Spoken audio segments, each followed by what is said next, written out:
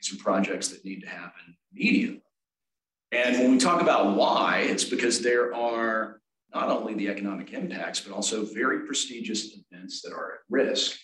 I think most people know that the Texas OU football game is a very important thing to host in Dallas. It's sort of the last college game of its kind. It's often described as the single greatest last rivalry game in the world.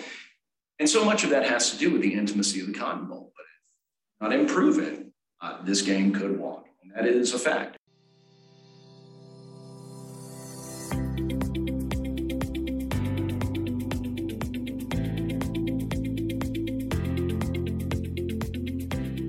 Hello and welcome to another edition of TrackCast, the official podcast of the Real Estate Council. From deep in the heart of Dallas, Texas, I'm Bill San Antonio. Thank you for joining us. Today we're sharing a public policy briefing that we hosted earlier this month on the plan to replace the Kay Bailey Hutchinson Convention Center and renovate the Cotton Bowl and several other buildings in Fair Park. This could be a turning point for future economic development in Dallas. You'll hear from Rosa Fleming, Director of the City of Dallas's Convention and Event Services Department, as well as Brian Llewellyn, CEO of the nonprofit Fair Park First, and Ruben Landa, Assistant Vice President and Texas Business Leader of Communications and Public Involvement for WSP USA. Before we begin, I should note that Rosa, Brian, and Ruben used a slide deck during their presentation. We've linked to that in the description if you'd like to follow along. We've also posted a video of their presentation to our YouTube channel if you'd prefer to watch it there. We've linked that in the description as well. As always, subscribe to the show on your favorite podcast app and make sure you follow us on social media. Now, here's our public policy briefing on the plan to replace the Kay Bailey Hutchinson Convention Center right here on TrackCast. Okay, so my name is Scott Rohrman. I'm chair of the Public Policy Committee this year. This is Patty Jones, who's chair of the PAC. Kim Butler, who's president or CEO or whatever the heck it is, the head person at Trek. And then Linda McMahon is over there. Wait, Linda. Yeah, I'm cooking. She's the other head of Trek. She's the real head of Trek. Professional head of Trek, right? And we have Katie O'Brien, who's our lobbyist. And what do you call yourself other than lobbyist? Public policy consultant. Oh, there you go. All right, I knew there was You're better. All right, so I'm going to let Travis take it from here. Thanks for being here, everybody. Yeah, thank you everybody for being here. This is a briefing that's being hosted by our Trek's Public Policy Committee.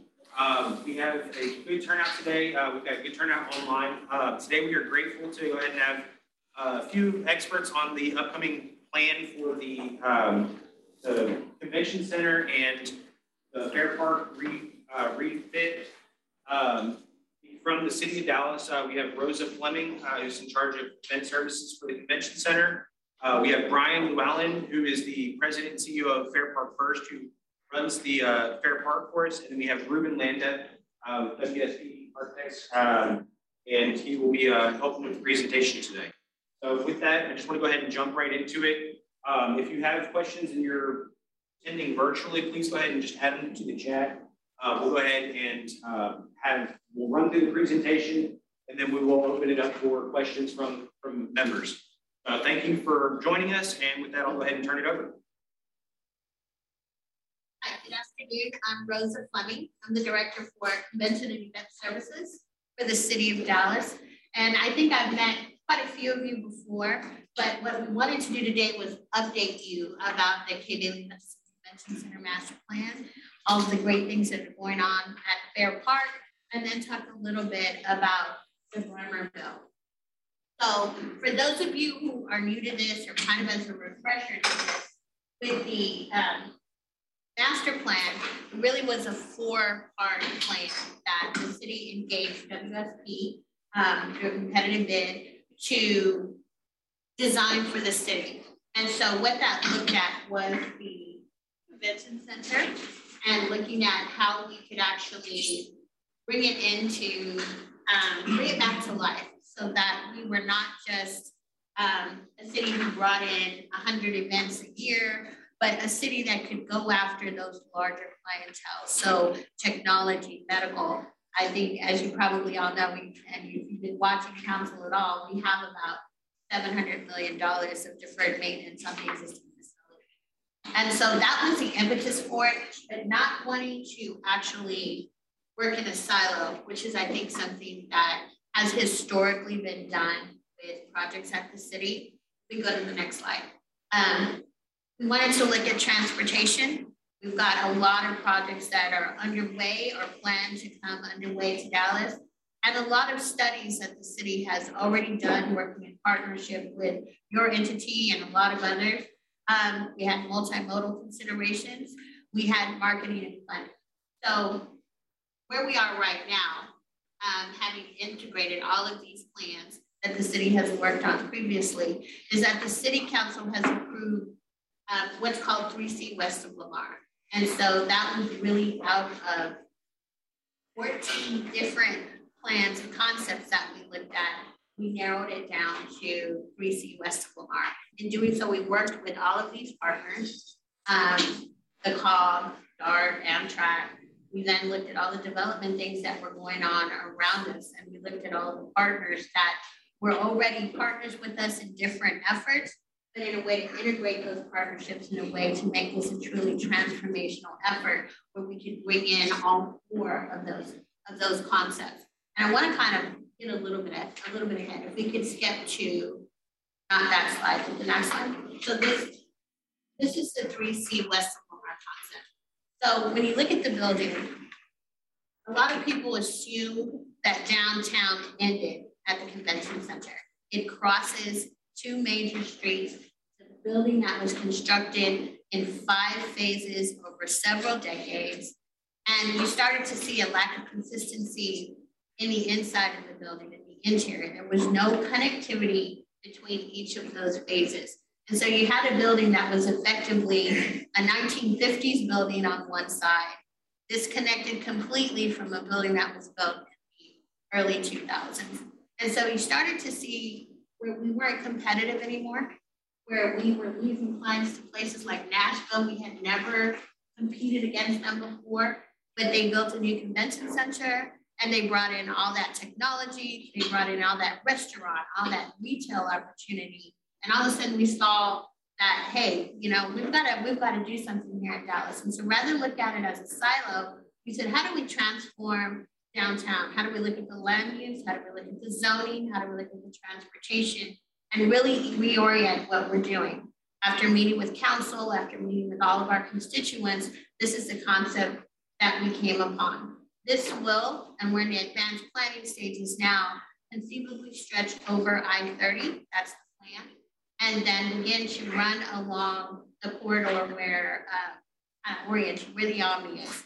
So we'd still be connected to the Omni, we'd still be connected to the community, we're still on the same footprint, and statutorily we're calling it an expansion because we are expanding it, we're expanding the market, we're expanding our outreach, and we're expanding the building.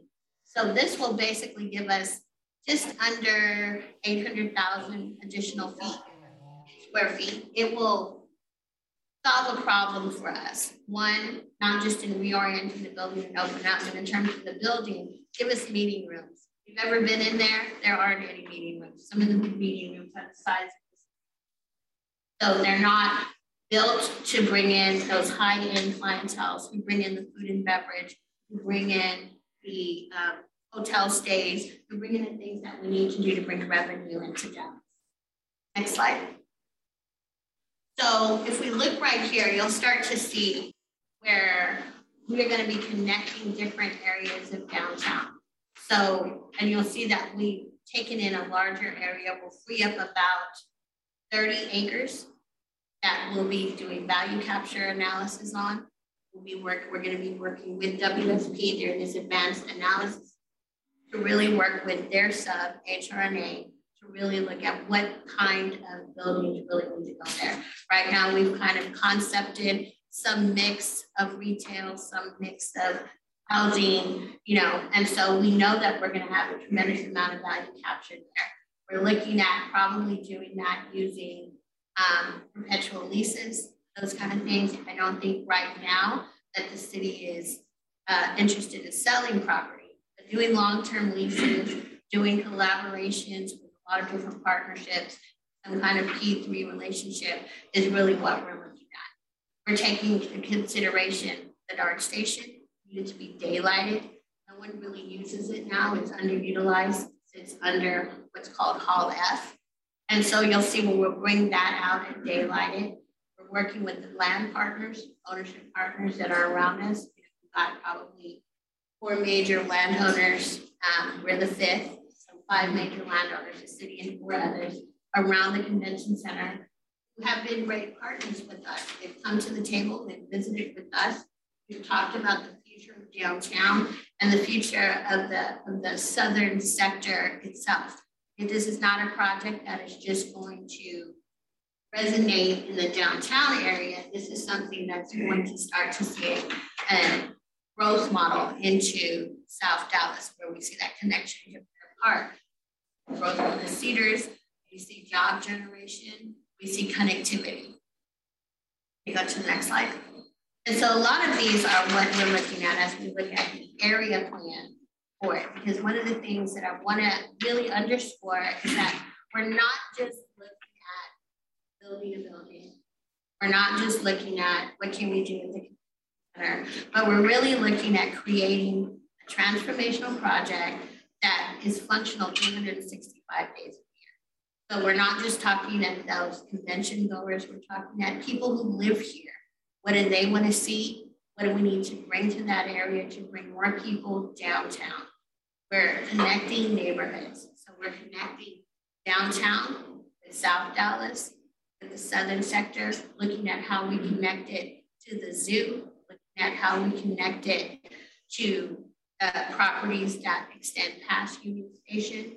We're looking at a lot of different projects are going into this. So when you see it, it's not just a project where there's going to be a design build competition for the convention center. This is more looking at a host of projects related to transportation, how we re-envision Union Station, how we connect Union Station to the hotels on the other side. How do we connect downtown to Farmers Market? How do we connect it to Fair Park? How do we make all those connections and still play upon and build on the things that are already constructed downtown? The new park systems that are in play, all of the stuff that's going on the north side, and then kind of the future of American Airlines Center. So really looking at a broader vision than just the idea. And so right here, I want to ask Ruben if you can talk them through kind of the vision that we work with WSP for this area.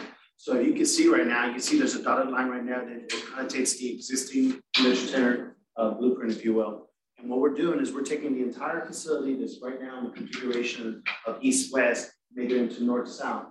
For many years, we've had this conversation about looking for ways to bring the north and south together. This is a microcosm of that by building the facility from downtown over I-30 into the Cedars and making that connection to create this bigger, larger district, if you will.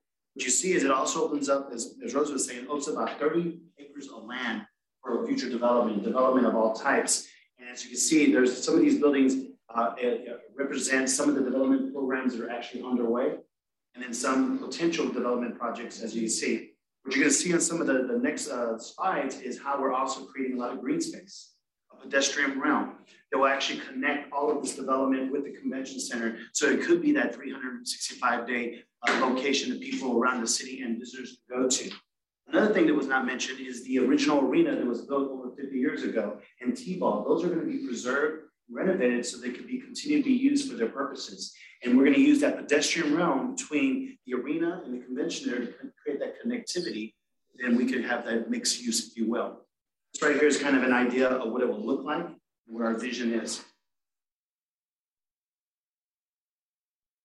So this is our land map right now. We wanted to make sure that we captured land ownership in the area and begin to work with those partners. So this is representative, and it says preliminary because we always want to make sure and continually check back with our partners to make sure that we adequately capture their property or if there's been some change along the way. The dashed are red and blue are kind of shared relationships with those lands. Some of it is city-owned property managed by someone else, et cetera. And so this is kind of looking just in the downtown area. actual area with which we're working. Now, this doesn't show all of the extension into the Cedars. That emanates even further, and the Cedars is a big part of our project study because there's a lot of connectivity because of the I-30 design. And I think that Ruben can probably speak to that when we get to the transportation, because WSP is also the designer for the I-30 project. And so right here, you're talking about activating our street grid. We don't see as much walkability downtown as we would like, and particularly in this area. What you have is a lot of vacant lots right now.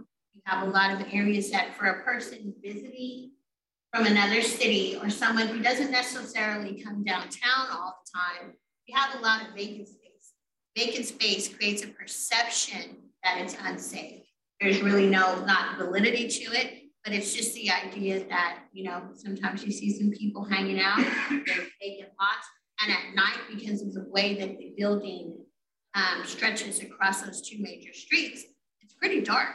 And so you're scared to walk. And so one of the things that we want to do is activate these streets.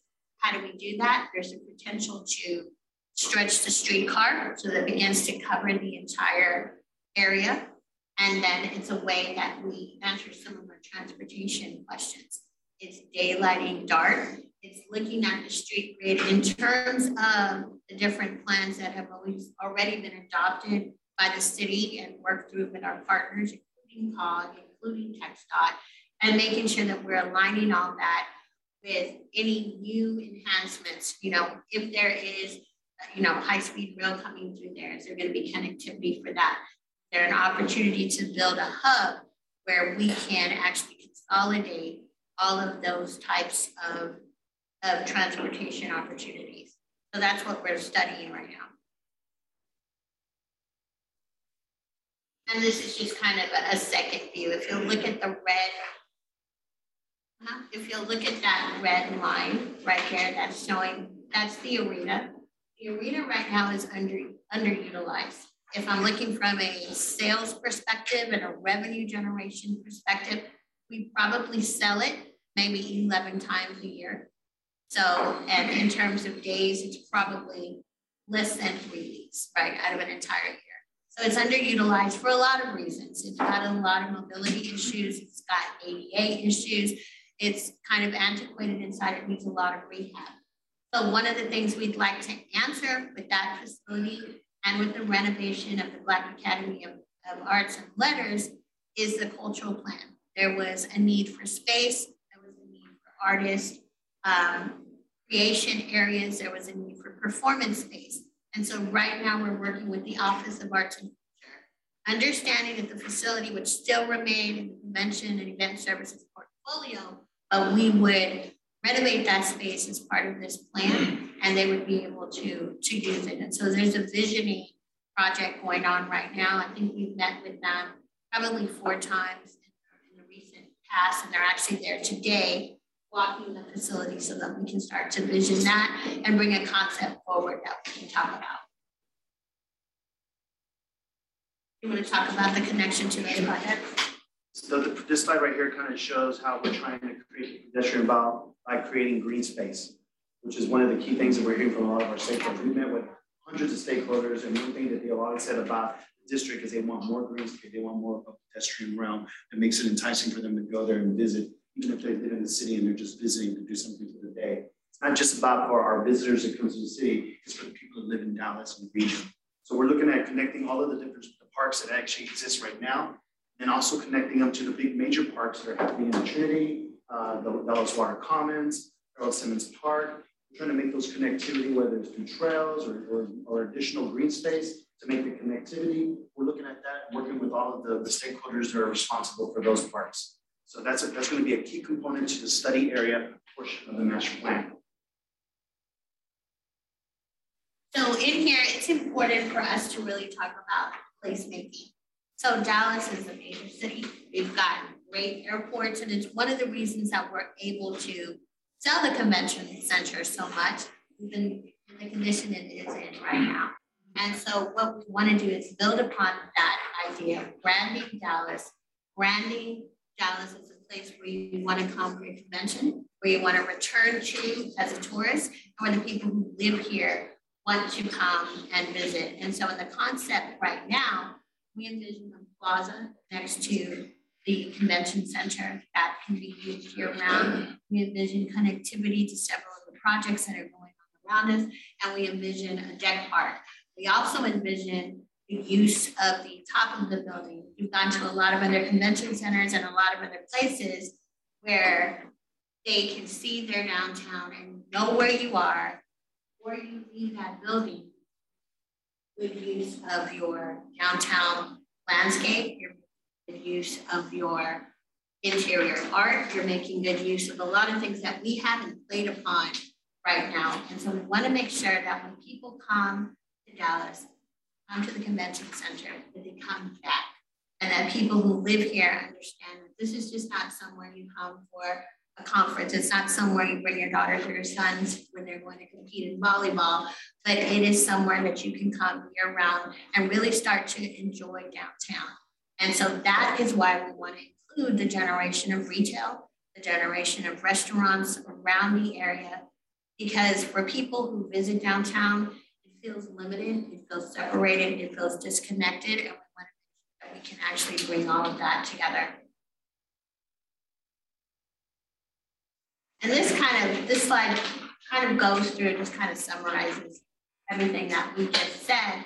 But if you can kind of catch the vision of what it would look like, this is a 10-year plan, what it would look like when all of those projects start to come together, you know, to the west of the facility, to the east of the facility, and with an activated downtown. Now, I want to make sure to answer some questions that we always get from constituents. Pioneer Park is not going anywhere. We are going to work with the land, with the commission on how to better activate and make use of Pioneer Park. It is a founders park. Founders are buried there. We want to make sure that, like other cities, like the Boston cities, where they actually connect it to the city and make it a walkable area, that we do care of that. We're not moving the police memorial. And we want to make sure that that's understood as we go out and begin to talk about this project. Instead, we're going to connect it. We're going to give it a story. We're going to brand it, and we're going to make it part of the making.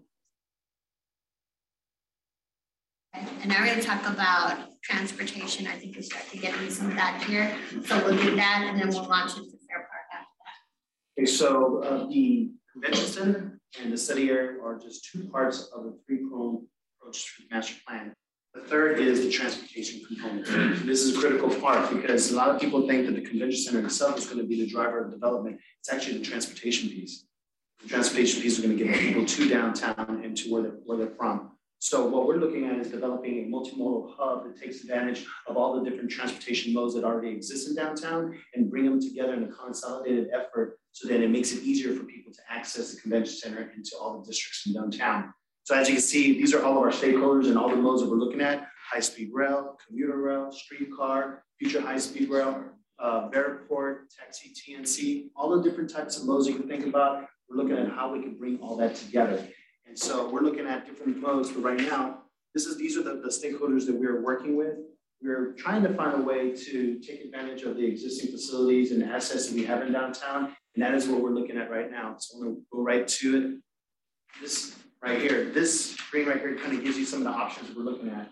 We're looking at an option to build a hub either in Cedars by the future high-speed rail station, or at the actual convention center itself, or at the current Union Station. So right now we're looking at all three. We're doing some real detailed analysis to determine what makes sense the most, what is most cost effective. Also taking into account all the development projects that are happening in downtown.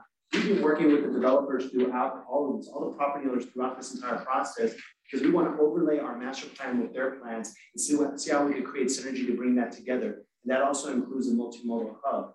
So what we're doing right now is trying to figure out how we piece that together. And as we get closer and closer to completion of the master plan in August, you're going to hear a lot more about the direction we're going to go in with the multimodal hub. Keep your eyes and ears open for that. And I think it's important for Union Station, because I think there's been some discussion at some previous meetings that we had with organization, is that looking at Union Station in a different light. So if you've gone to Denver, you see how they actually really revived that entire city by making great use of Union Station, bringing that historical concept to it, looking at it, turning it into a hotel. So that's the visioning exercise that we're doing right now. Union Station is already a hub. So because I think sometimes when we say the word hub and we say Union Station at the same time, we're like, no, don't bring any additional. Well, we don't want to bring anything additional. What we want to do is augment what's already there and make better use of it with the option to bring the streetcar in front of it. So that's one of the stopping points. Up there, you can kind of work with Amtrak to kind of build the amount of people who are using it and then use it as a transition for people who stop at dark closer to the convention center, and then they can walk to Union Station and take the streetcar to different parts of downtown and into Oak Cliff. So you're starting to see that connectivity and the ability to actually bridge and build different things that are some are already done and already built and need to be marketed better and have better transportation options to them, and then kind of the future portion of it. So we hope that this process right here will create great TOD, transit-oriented development opportunities, retail, restaurants, housing, affordable housing, so that we could actually augment this entire master plan. So we'll learn more about that as we move forward. And just real quick on the outreach, we have met with hundreds of stakeholders, I've had hundreds of meetings, and we're going to continue to do so throughout the entire process. We have met with not only stakeholders that have a vested interest in this because of their location in downtown, or the end users, or the customers, but all of the advocacy organizations, chambers of commerce, you name it, we've met with them. We've met with 16 different departments in the city of Dallas because they all obviously have a vested interest. And we have gotten so much input. So what you see up here is a combination of everybody's input. We're developing something that's a community's project, and we're going to continue to do so. We are going to be moving forward with our next public meeting on July 14th. We're also going to have a series of town hall meetings in all of the districts, all 14 districts. So those are going to be scheduled throughout July and August. We also have our final telephonic town hall meeting on September 1st. And we're going to have the ultimate symposium and final public meeting on September 8th, which will be a hybrid meeting, both live and virtual. We're going to present the master plan in its entirety and say, here it is. This is what we're doing. Show everybody what we developed. It's your plan, and we look forward to everybody being a part. Thank you. But wait, there's more. I always get to do the value proposition here, where I come in after we talk about all the great things that are going to happen with the convention center, and talk about how we're linking that into one of the second biggest drivers for tourism in the city. And that's, of course, Fair Park. Much like the convention center, we're a huge generator for hotel room nights, so it's very appropriate that we take advantage of this. This is a pretty unprecedented ability to make an investment in a park, by the way. There was a state law changed in the last legislative session, led by West, Morgan Meyer, Jasmine Crotten, and Andy Shinbun. Particularly Rafael Anchia was the first person to introduce and build and allow Fair Park, the only park in the entire state of Texas, to take advantage of this funding mode, because we are a tremendous tourism driver. In an average year, we generate about 150,000 room nights, putting a net $11.2 million into our hotel economy. But of course, we contribute tremendously beyond that. Outside of the State Fair of Texas, we have a total global impact on the Dallas economy in the neighborhood of about $295 million a year. And that's because we have over 6 million visitors a year. About 42% of those come during the 24 days of the State Fair of Texas. And we're increasingly activating it. Other similarities, we are both, when you looked at the George Dahl Arena at the Convention Center and all of the buildings at Fair Park, uniquely tied. These are historic venues. They've been part of the fabric of our community for a very long time. But they also have very persistent challenges. Everything that you've heard about the Convention Center is true of all of the buildings at Fair Park. If it's raining in the city of Dallas, it's raining in the Convention Center, and it's raining at Fair Park. And I don't mean outside, I mean in the actual buildings. It's a very serious problem. In fact, when our master plan was adopted by the city of Dallas, with unanimous consent of both the Park and Recreation Board and City Council, it acknowledged $333 million in deferred maintenance in the critical category. These are projects that need to happen immediately. And when we talk about why, it's because there are not only the economic impacts, but also very prestigious events that are at risk. I think most people know that the Texas OU football game is a very important thing to host in Dallas. It's sort of the last college game of its kind. It's often described as the single greatest last rivalry game in the world. And so much of that has to do with the intimacy of the Cotton Bowl. But if not improve it, this game could walk. And that is a fact. In fact, the athletic directors from both Texas and Oklahoma University have told us they are not willing to proceed until a master plan is put in place for that building. And so we have engaged Brian Truby and Overland Partners, Brian, formerly of HKS, perhaps the greatest stadium and arena designer in the world, to do a little bit of work for us. And it's in light of some other prestigious events that we might be making announcements about later today. Hopefully some folks are going to be joining us in the AT&T Discovery District with our friends from Visit Dallas and the Dallas Sports Commission. We have been a part of a region-wide play for World Cup 26. We anticipate a favorable announcement. We wouldn't throw a big party if we thought there's going to be a bunch of people moping. So again, hopefully you guys have some time this afternoon. But I will tell you, if we get the gym that every city competes for, the International Broadcast Center, because of its tremendous economic impact, but don't have the ability to improve these facilities, it will go to another market. And that is not something any of us want to see. But beyond that, Fair Park's very special in and of itself.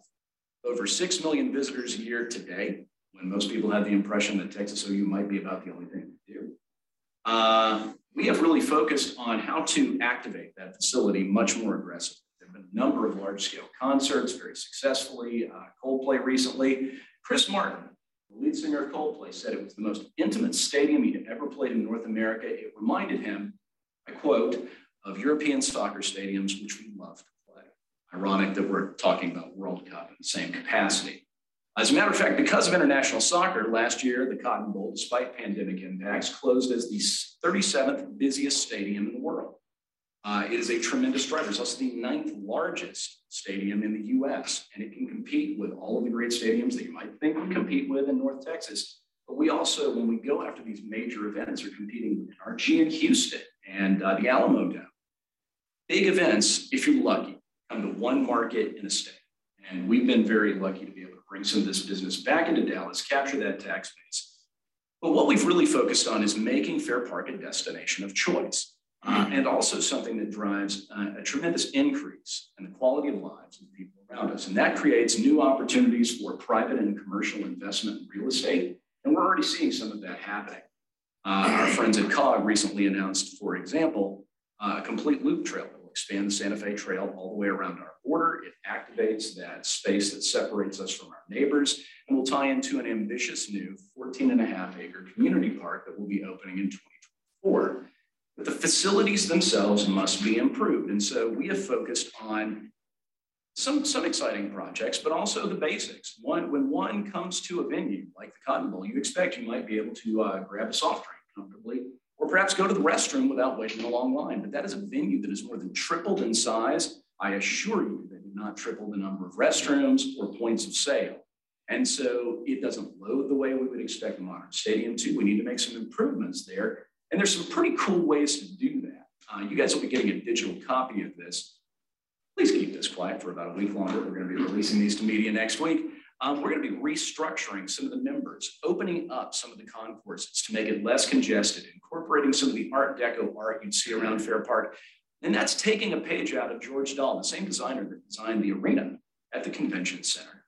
And we ask ourselves, what would George Dahl do? Well, he used a lot of large-scale art because it's fast, it's beautiful, it brightens spaces, it makes it memorable. We're going to incorporate that into the Cotton Bowl in a way that makes it feel like it's always part of that Art Deco Disneyland that we all know and love.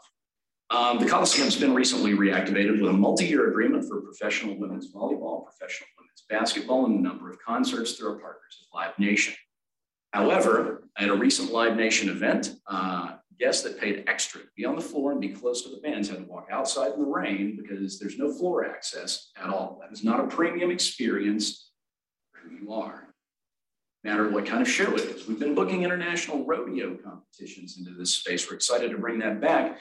We need to make enhancements to the facility itself. Here you see an exterior wall that is a real picture. We've already utilizing bond funds, upgraded seating, sound, HVAC, and restrooms. We have to tie in a better experience with some premium levels so that we can bring in more competitive events. We're simply lacking that, both in the Cotton Bowl as well as in the Coliseum. There you see a new premium area that would have an unlimited view of the stage, and the head of Live Nation commented at that recent relaunch that it's basically a big club. It's one of the best venues he's ever seen. That's great praise from somebody that certainly knows the business of bringing concerts. And we don't see this competing with the American Airlines Center. It's simply at a different scale. And it's a scale that currently Dallas doesn't have a venue that's bringing in that tax base and activity for it. This is my favorite. The band shell is a much beloved structure. Probably remember it if you visited in recent years from the Bird Show, because it's about the only thing you can do with this facility during the State Fair of Texas. During pandemic, arts and culture organizations, as Rosa mentioned, were looking for more performance space. The city needs more of it. I could not give this space away for free due to the deteriorated facilities. There are no restrooms in this facility at all. You actually have to go outside to go use the restroom. There's no food and beverage, and it's exposed to the sun 92% of the year. It's got a very nice orientation to capture every bit of heat that Texas can throw at it with no shade. We anticipate a shade structure being built. It is a membrane system over truss, which means that it can be internally lit at night, which will give us a beautiful lighting show over the audience. It'll also give us the ability to walk some seats from the back of the venue closer to the stage, increasing the intimacy and the effectiveness. We'll put in a house sound lighting system. And the best part of this whole conversation, whether it's about the convention center or Fair Park, so we're going to be able to do all of this. No impact to your tax dollars locally, unless you make a habit of staying in a hotel. Because this is a tourism tax, there won't be any impact to general fund dollars. And there's an election. Council has yet to call for it, but we anticipate that that will happen in August, exactly when it should. And that a tremendous amount will be invested for the expansion of the convention center, but also into Fair Park. As a matter of fact, we anticipate over $300 million being generated for Fair Park, which will fill in the hole that I mentioned the council approved before as part of our master plan and give us a level playing field for the first time in our modern history. It is also not only the single largest investment in Fair Park since we were originally built in our current configuration in 1936, it is more than all monies from all sources that have been invested in Fair Park in that time. So to call this a game changer is not an overstatement. If anything, I'm burying the lead a little bit. And there's a powerful case study for why we should do it. We're going to be leveraging a mechanism called the Brimer Bill that basically adds a 2% increase to our hotel occupancy taxes. It'll put us right in the middle of our comp set. We don't lose any competitive advantage by doing that. And when we look at the success before and after the American Airlines Center's construction, it's easy to see why these two projects are going to have a tremendous impact on real estate opportunities and development opportunities around the city. And before I pass this back over to Rosa for questions and closing remarks, I just want to reiterate, between these two projects, there's no impact to local taxpayers. It's a transformative opportunity for quality of life and economic growth. It's the biggest investment in the history of Fair Park. I love saying that. And it also creates vibrant downtown neighborhoods that help make a critical investment to link the North and South. We, unfortunately, in our city have a shameful difference in the quality of life and the duration of life expectancy. People who live north and south of 30. These opportunities create economic growth and build capacity in communities that sorely need it. Hey guys, it's Bill here. I just wanted to let you know to mark your calendars for our August 17th Bank of Texas Speaker Series event featuring a live conversation between Cawley Partners Chairman and CEO Bill Cawley and Crescent Real Estate co-founder John Goff. Tickets are on sale now at recouncil.com/upcoming-events. Another date to circle, Thursday, September 29th. That's when Fight Night returns to the Hilton Anatole.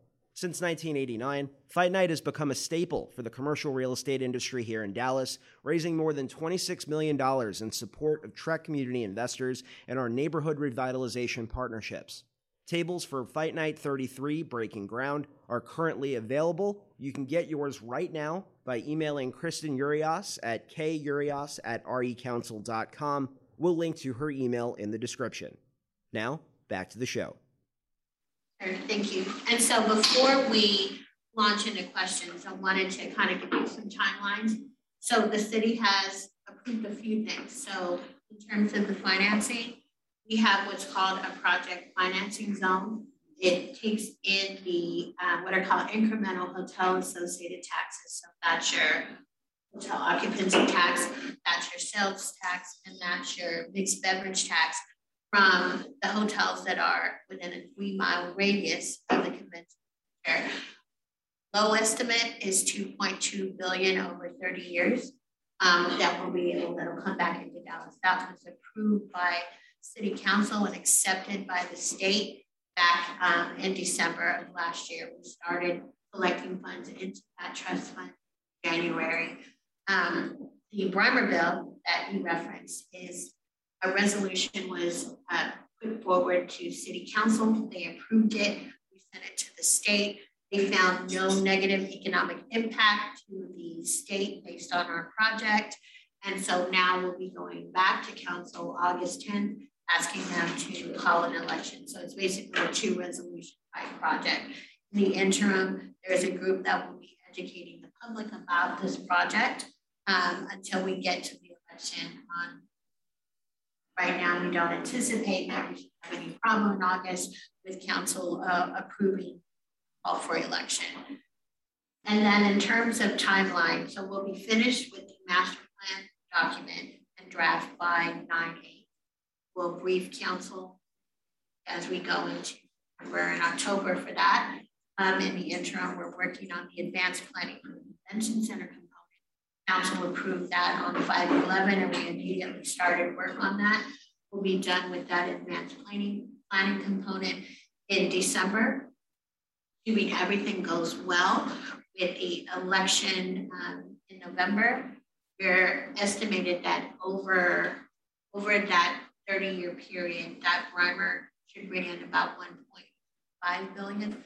We'll take that 2.2 estimated from the project financing zone and the 1.5 after we take out 300 million for Fair Park, and we'll use those to sell revenue bonds for the convention center project and use those funds as security, and that security will pay down the debt and pay off the debt.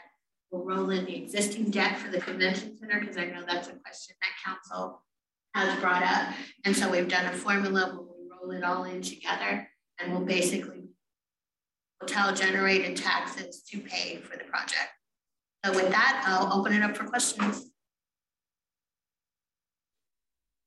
One, Brian, have you ever considered being in radio? I do get that question from time to time. But question about the renovation to the stadium at Fair Park, with the potential announcement of the World Cup being hosted there, would the vote and being ready for the 2026, would the money be from that Breimer bill, or would that have to be funded some other way to be able to make those renovations? It's a great question. We're already working on bridge finance with the outgoing CFO and having conversations with her. There's a great plan in place to make sure that we can mobilize as soon as the election is done, because we have a fairly narrow window. Actually, the biggest priority is not stadium. Stadium actually could hypothetically host games. We don't anticipate finals in Cotton Bowl. It's going to go to Jerry's World. We go to the soccer Frisco with the MLS team in Frisco. This was a region-wide application. Portions that we anticipate potentially being suitable for would be things like the International Broadcast Center, activate Fair Park for a 9-month stretch and give us tremendous international broadcast attention, both the city and property. The number one priority coming out of this is actually going to be the exhibition buildings, which need to be massively renovated. We hosted the International Broadcast Center last time the World Cup was here, but I can tell you the specs have increased tenfold. We're looking at either temporary and permanent enhancements to some of the buildings in terms of their size, or channels, data, redundant power, bathrooms that work. A lot of basics, but it needs to be done. The real joy of that is there's irreplaceable art on the exterior of those buildings that, with no exaggeration, could fall off the wall. You don't have a proper intervention to restore the buildings. This provides an opportunity. I had a question from online. One of our participants had said, "You've read of the resignation of the president of the high-speed rail. What is the status of the project as you interpret it today? how does whatever decision comes out affect the? So we're not planning this project as though around the high-speed rail. Whether the high-speed rail continues forward or it does not, this project's still going. Quick question down here. Assuming you have a successful vote on November 8th, what's kind of the convention stuff? Kind of the time development and bringing on various professional services. Sure. So we are scheduled to turn dirt June 2024. And so far we're trending. We haven't missed any of our deadlines so far. We've hit all of our marks. And so right now what I'm drafting is an RFI that I'm going to put out probably in July. It's going to list all of the components of how we're going to move forward with the project so that project teams have plenty of time to start putting their team together. I won't issue a procurement until after the election. I want to make sure we can move forward with the convention center, certain components of it. Farmer doesn't pass, but I want to make sure that we've got the full funding, and that'll tell me what I have to fully work with. And so we'll get prepared for those. We'll at a constructability review. So we'll look at what was done from a conceptual perspective, what those cost estimates are that are put together as we work through the advanced planning component of this, and we'll have a constructability. So that's one component. We will put forward a design procurement, and then obviously the construction will come later, and a project manager or owner's rep. So all of that will come in stages. I'm putting the RFI together. Look at DallasCCMasterPlan.com. Ruben and his team have been great at updating the timeline of how these procurements will forward. And so you'll see that. What's that page? This business opportunities page on the website. Opportunities link. Just click on it, it takes you to everything. And so there's kind of a timeline in there of how we're going to start releasing things. Could you speak up? I couldn't hear you. Yeah, if you go to the website, there's a business opportunities link. You just click on it, and then it'll bring you all the information and give you a timeline of procurement. Where's that business opportunities? So the website, DallasCCMasterPlan.com. Right, the page menu. Okay. You can do DallasCCMasterPlan.com/business-opportunities if you want I got it. Is there, has in putting together the master plan, have you guys also have a plan of how you're gonna, the disruption to the existing convention center, because some of the footprint is the same. How are you gonna tear one down and put the other one on and still have conventions go on? Is that at the website as well? So I'm gonna let Ruben talk through the phases, but I want to make sure that one of the reasons that we selected this alternative, and one of the reasons that council saw this as the best alternative, is that we can leave the existing facility up, continue to use it almost through the duration of the construction of the new facility. And so we'll want to talk through the phasing of that. Sure. Idea is when the construction begins, if you look at the screen portion where it says KBHCCD on the Cedar side, that portion over the I-30 Canyon up to where the current Veraport is, that portion will be constructed first. What that allows for is the entire convention center to continue to remain in operation during that construction of that phase. Once that phase is completed, then you'll take F, E, and D and demolish that section.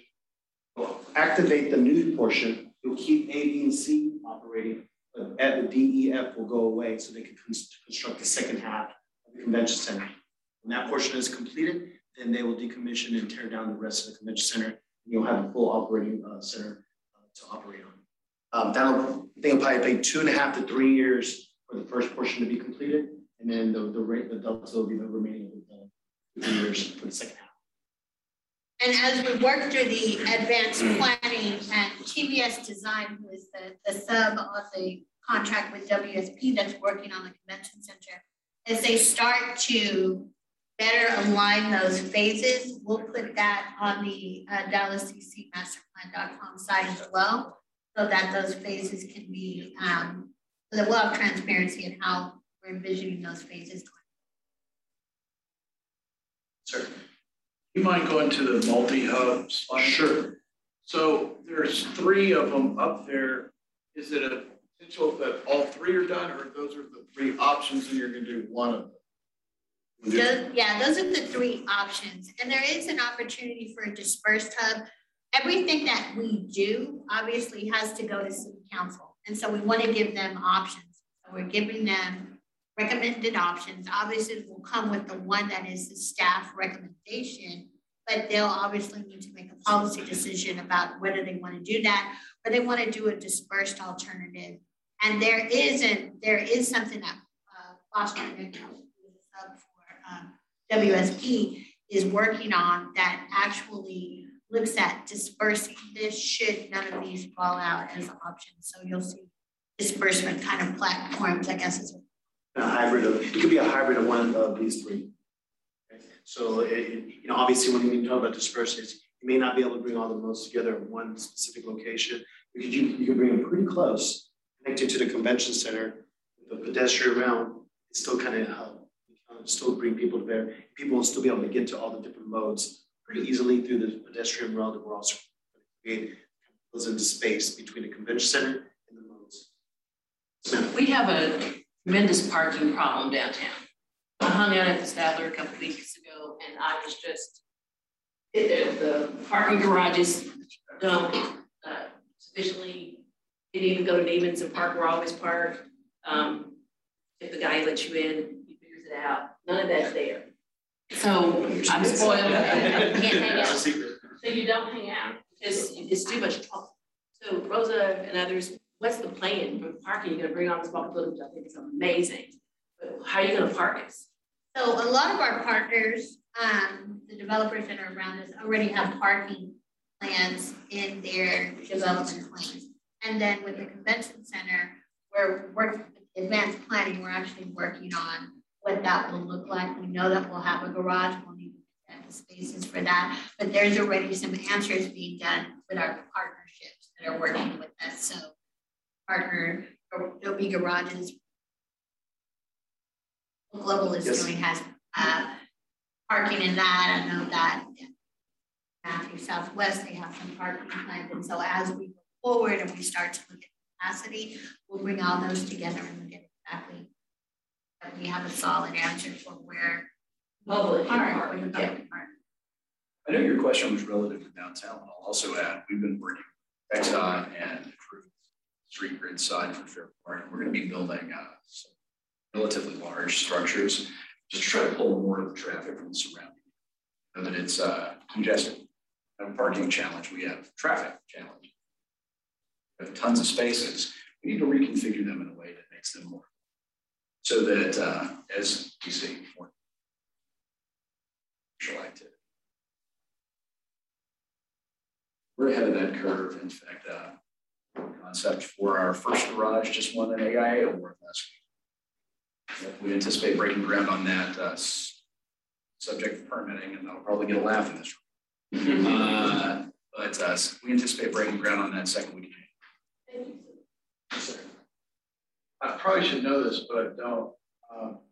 How's it working with the State Fair of Texas?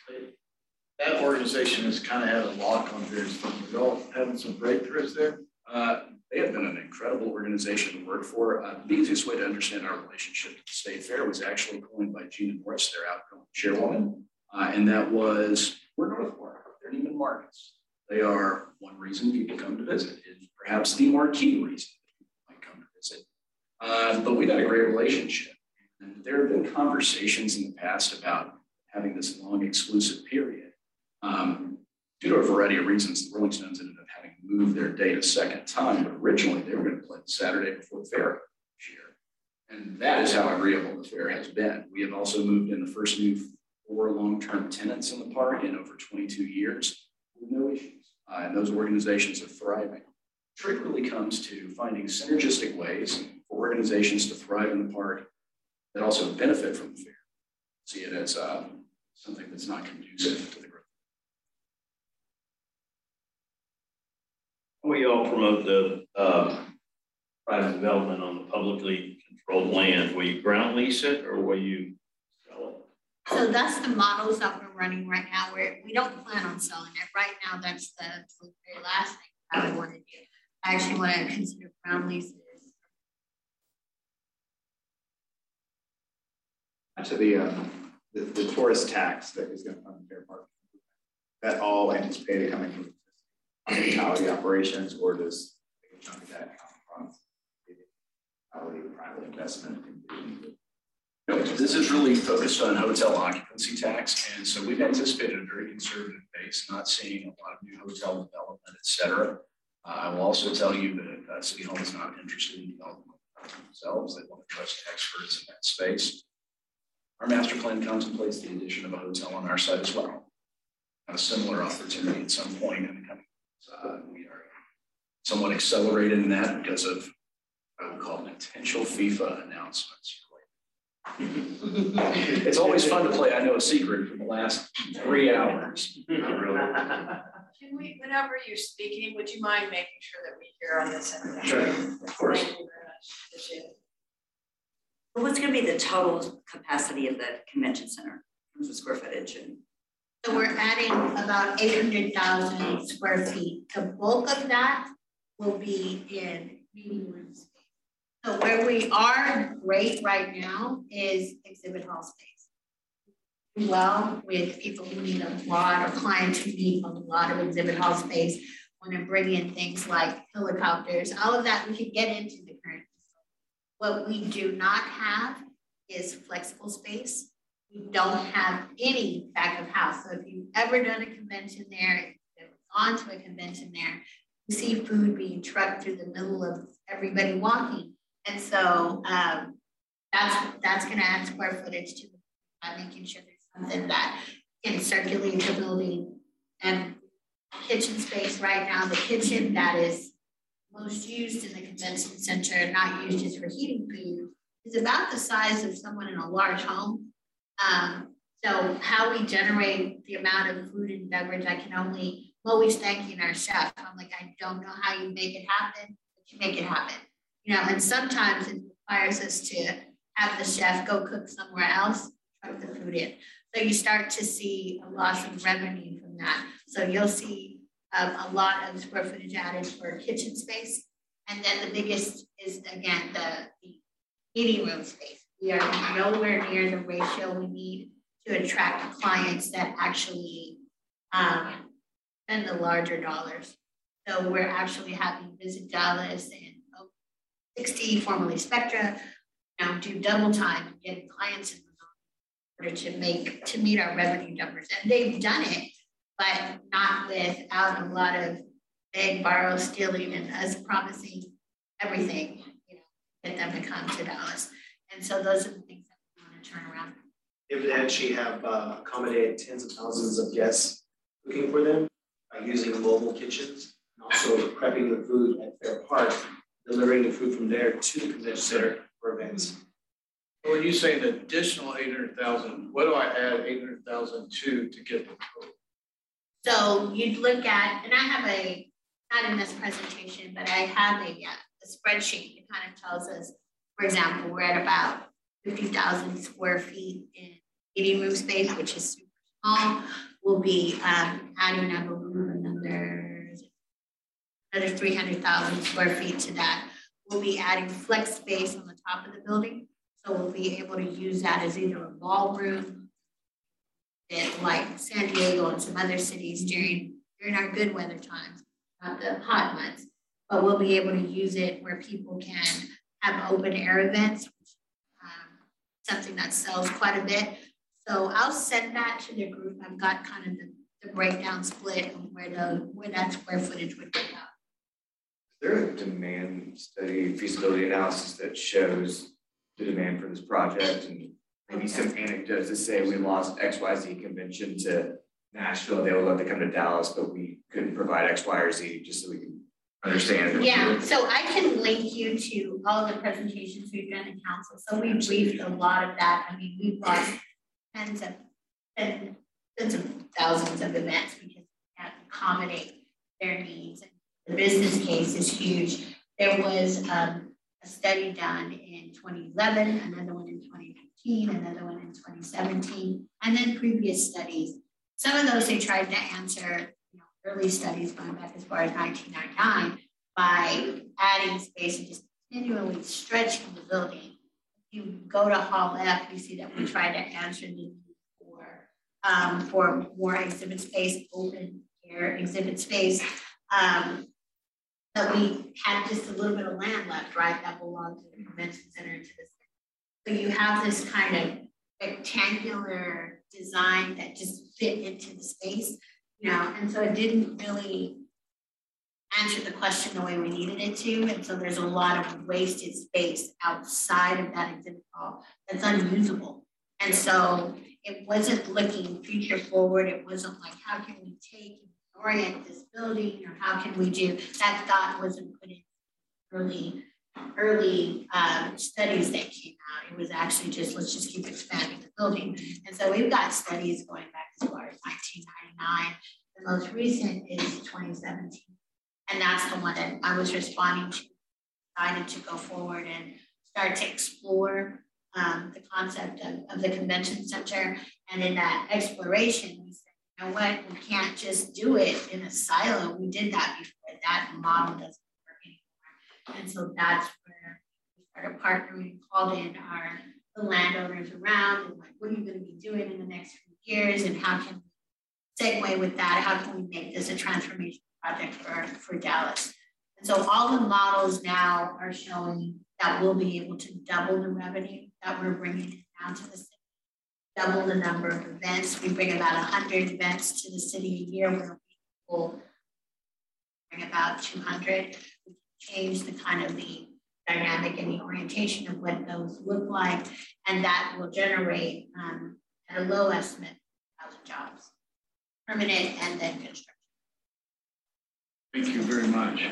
Does anybody have just a burning question you have to ask? Okay, so maybe these nice people will stay just a little bit if you have a question you want to ask. This isn't a voting item for this Public Policy Committee right now, at least. I just want to say on a personal basis, I am all for this. And I thank you for what you've done. There's a lot of times when government entities make presentations and I go, oh my gosh, this is like going the wrong way. And I just think, thank you so much. This to me personally looks like it's going absolutely the right way. So I just want you to know, we appreciate all the work you've done, appreciate all that you're doing.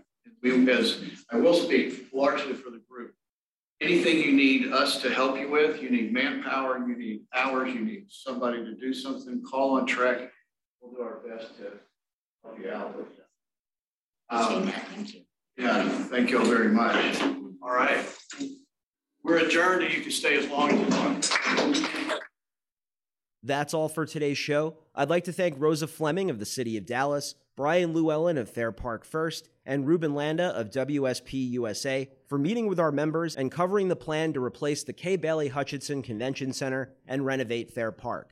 Remember to subscribe to the show if you haven't already. Check us out on YouTube and follow us on social media. We've linked to all of our pages in the show notes. Until next time, I'm Bill San Antonio. Thanks for listening.